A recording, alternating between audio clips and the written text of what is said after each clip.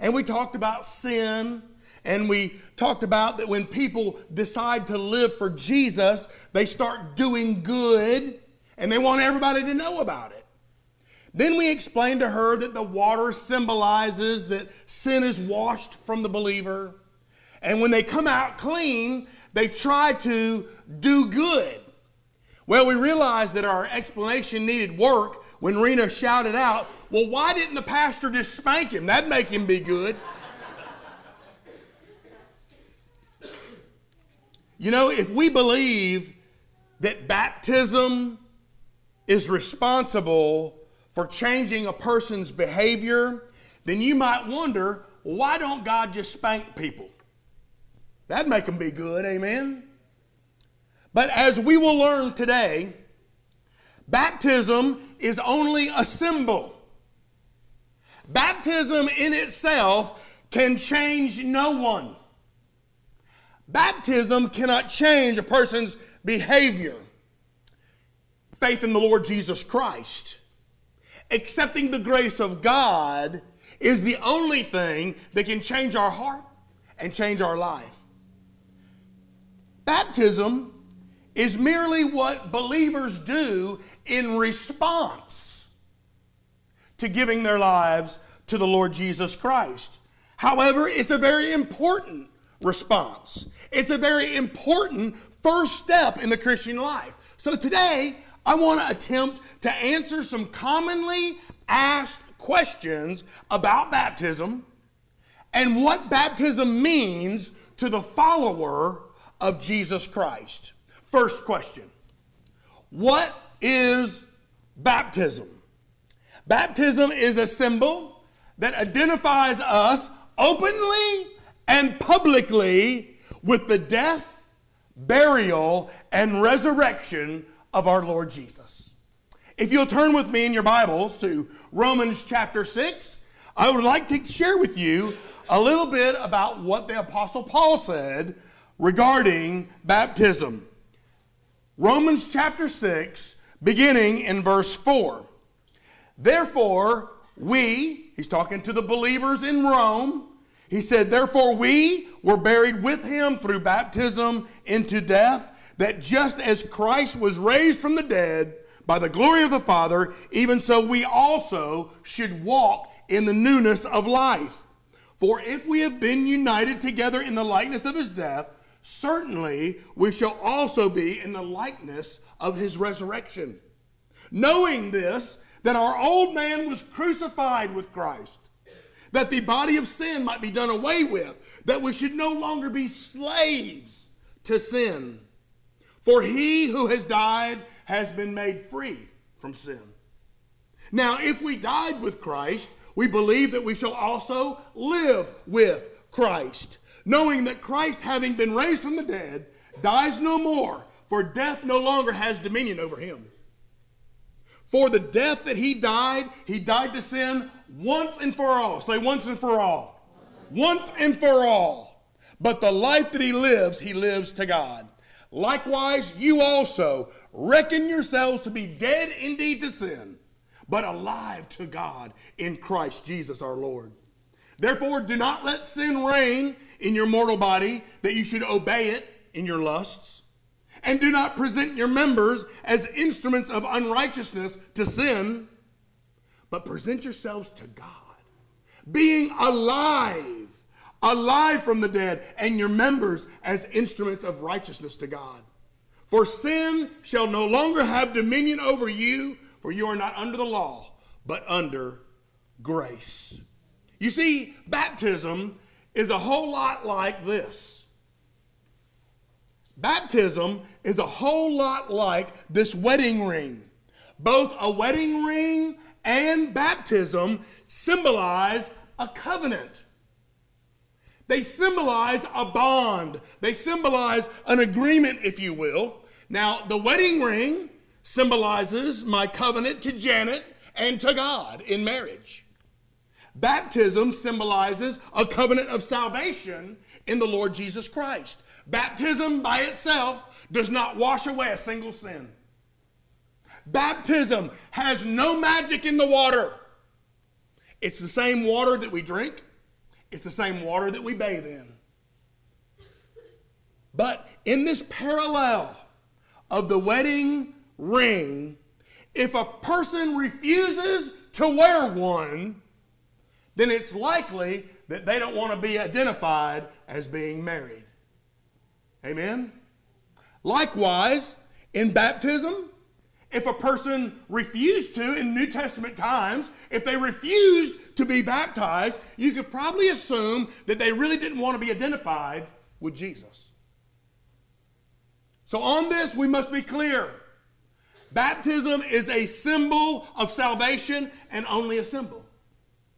But like this wedding ring, it is such an effective symbol that we should never, ever take it for granted. Second question. Why do we practice baptism? I mean, if it's only a symbol, why bother? Well, the reason we bother is because the Bible says that baptism is a command. It is a command. Early in the New Testament, we find that the Lord Jesus himself comes to his cousin John and he desires to be baptized. And then at the conclusion of his ministry in Matthew 28, Jesus established baptism as the eternal ordinance for his church. And he called every believer to follow in his footsteps. He said, "Go, therefore, and make disciples of all nations." Now, in the remainder of that verse, he tells us how that's going to occur. He said, baptizing them in the name of the Father and the Son and the Holy Spirit, and goes on to say, and teaching them to obey everything that I've taught you. So, the making of a disciple includes two things. It includes some baptizing, and it includes some teaching. The implication is, friend, you're not a disciple if these things have not occurred. We're commanded to identify ourselves as believers in Christ. Not only that, we're also commanded to learn all that Jesus taught us on how to live. But sometimes in our modernized, comfort zone Christianity, we take God's commands far, far too lightly. Would you agree with that? Being baptized, friend, is a command of God, and it's not an option. However, and I want you to hear me clearly on this, so if you're listening, say amen. Amen. Baptism is not an act God requires for salvation. Did you hear that? However, it is an act that God requires of every believer. Did you hear that? It's not something God requires for salvation, but it is an act God requires of the believer. Not one time will you ever read of an unbaptized Christian in the Bible. Not once. I mean, New Testament believers didn't see their faith as being complete until they had obeyed the Lord by being baptized. I see baptism as our first step. Our first step in obedience to the Lord when we come to him by faith, accepting the gift of God, his Son Jesus Christ. So, if I refuse baptism, regardless of my excuse, it's a clear act of disobedience to God. So friend, if you have accepted Jesus Christ as your Savior and Lord, but you refuse to be baptized, I hate to tell you this, but you are living in open rebellion to God. And with any open rebellion toward God comes consequences.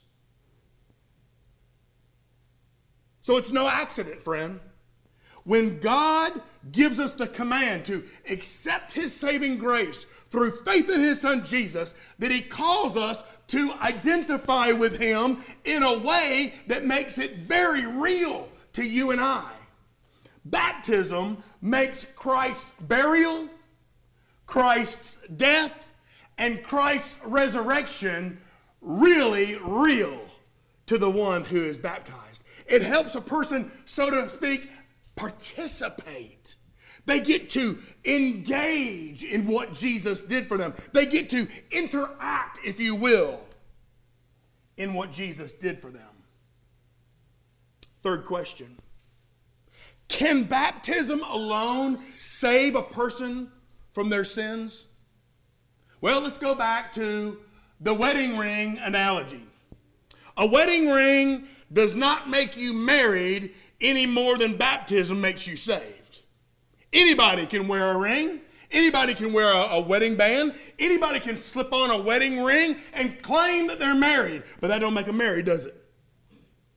Likewise, anybody can be baptized. Anybody can be baptized without having truly accepted Jesus Christ as their Savior. But listen carefully. When you're baptized like that, it does not make you a Christian. It does not make you a child of God. It does not ensure that you're going to heaven. It does not make you a disciple of Christ. Baptism in itself has no saving power. Now, the Apostle Paul tells us clearly in Ephesians chapter 2, for by the grace of God you have been saved through faith in his Son, that not of yourselves, it is a gift of God, not of works, lest any man should boast. So we're saved by the grace of God through faith in his Son Jesus, not by baptism. Baptism is what believers do in response to receiving the gift of God.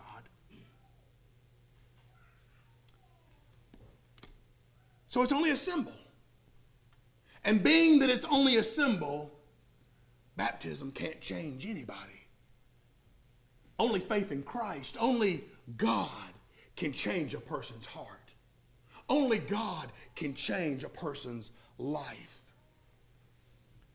Fourth question. Is the type of baptism important? You've heard that some churches sprinkle water.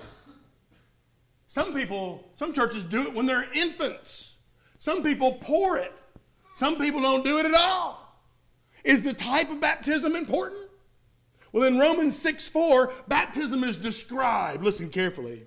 Therefore, we were buried with him in baptism, just as Christ was raised from the dead by the glory of the Father, even so we also should walk in the newness of life. Friend, the word baptize, in the original Bible language, that word baptize itself tells us how it should be done. The original word in the Bible for baptize means to immerse. It means to submerge in the water. So that's one reason. The practice of the early church tells us how it should be done. Did you know that Jesus was baptized this way? Listen carefully in Matthew chapter 3. Then Jesus came from Galilee to John at the Jordan to be baptized, submerged by him. And John tried to prevent him, saying, I need to be baptized by you, and you're coming to me? But Jesus answered and said, permit it to be so now, for thus it is fitting for us to fulfill all righteousness. Then John allowed him. And when he had been baptized, immersed, submerged, Jesus came up immediately from the water, and behold, the heavens opened up to him. And he saw the Spirit of God descending like a dove and alighting upon him. And suddenly a voice came from heaven saying, this is my beloved Son, in whom I am well pleased. In fact, did you know that when believers were baptized in the book of Acts, this immersion is the way they did it? Every time believers were baptized, this is the way it happened. In Acts chapter 2, verse 41, on the day of Pentecost, those believers gladly received Peter's word and they were baptized. About 3,000 were added that day. In Acts chapter 8, when the people of Samaria believed Philip, the things that he preached about the things of God, and in the name of Jesus Christ, both men and women were baptized. In Acts 8:38, when the Ethiopian eunuch was saved, he commanded the chariot to stop, and both he and Philip went down into the water, and he was baptized. In Acts chapter 9, when Paul was converted, something fell from his eyes like scales, and he received his sight, and the first thing he did is he was baptized. In Acts chapter 10, in the home of the Roman centurion Cornelius, Peter shared, "Whoever believes in Jesus will receive the forgiveness of sins." And while Peter was still speaking, the Holy Spirit came upon those who heard his word, and he commanded them, "Be baptized in the name of the Lord Jesus." In Acts 16:33, after an earthquake happened at that midnight worship service in a Philippian jail, the jailer come running down to Paul and Silas, trembling, and bowed down before them and said, "Sirs, what must I do to be saved?" And Paul said, "You believe on the Lord Jesus, and you'll be saved." And he and his whole household were. They spoke the word of the Lord to him and to all his house. And get this, immediately after that, they were baptized. Finally, the picture of baptism itself tells us how it should be done. Baptism pictures the death, burial, and glorious resurrection of Jesus Christ. It pictures the death of self and the rising of a new believer in Christ to walk in the newness of life. So listen carefully. Here's some things you need to know about baptism this morning. Baptism doesn't miraculously or mysteriously wash away your sins. Baptism does not grant you access to heaven. Baptism does not automatically make you a part of God's family. Listen carefully. Baptism is a call to commitment for the believer. A call to commitment for the believer. It is a call to the believer to commit that he or she will forsake the ways of the world. It is a call to commitment that they will completely live for Christ for the rest of their days. Simply put, baptism is the act by where somebody is completely immersed in water in response to receiving salvation from Jesus. It's just what believers do. However, it's a very, very important step of obedience for the believer. Listen carefully. If you're already a Christian and you've already been baptized, I want you to reconsider this morning what that baptism symbolized. That you did the same thing that Jesus did. That you were put to death, buried, and raised to life in Christ. I want you to reconsider that it was by God's command that you were baptized. That you were being an obedient son of God. You are being an obedient daughter of the Most High God. So I want to ask you these questions. In your call to commitment, remember the day right now when you were baptized. Everybody remember it? Some of you had a hard time, aren't you? You remember the day you were baptized? Did you just go through the motions?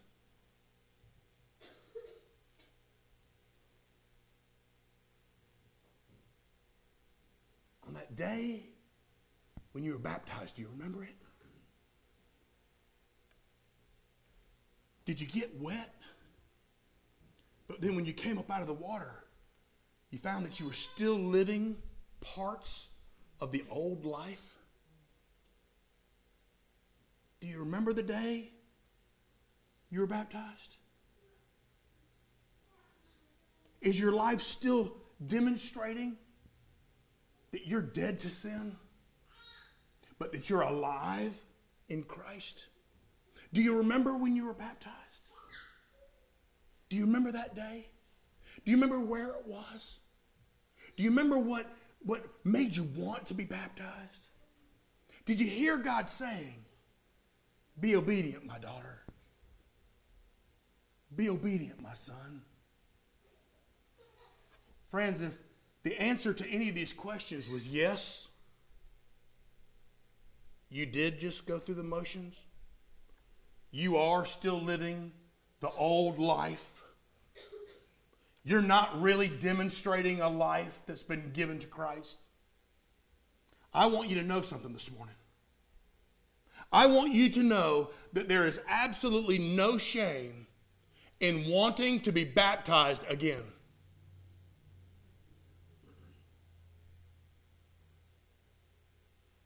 No shame at all. This water is warm. It always hasn't been. Amen. The water is warm, and Christ eagerly awaits your obedience. So remember that day? Do you remember the day you were baptized? Following the command of God as your first step of testimony that you no longer were your own, but you belonged to Christ. Do you remember that day?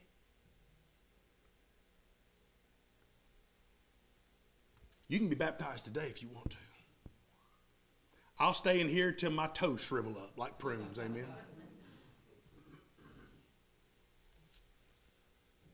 But perhaps you say, I'll just seek you out afterwards, Bill. We'll talk about it and set it up then. All I want you to do is to be obedient to God. Be obedient to what God is telling you to do. Friend, have you given your life to Christ? If you've given your life to Christ, have you followed the first step of obedience that God commands the believer to do? Today can be the day where you handle both of those in the same morning, if you choose. My prayer is that you will come to Christ and that you will follow him in obedience. May I pray for you this morning? Father God, we rejoice at this opportunity. Father, not only to see those who have given their lives to Christ, but to also witness them follow the first step of obedience to the command of God. And Lord, I pray in the name of Jesus that you would use their lives for your glory and that great and mighty things would occur as a result of not what they do,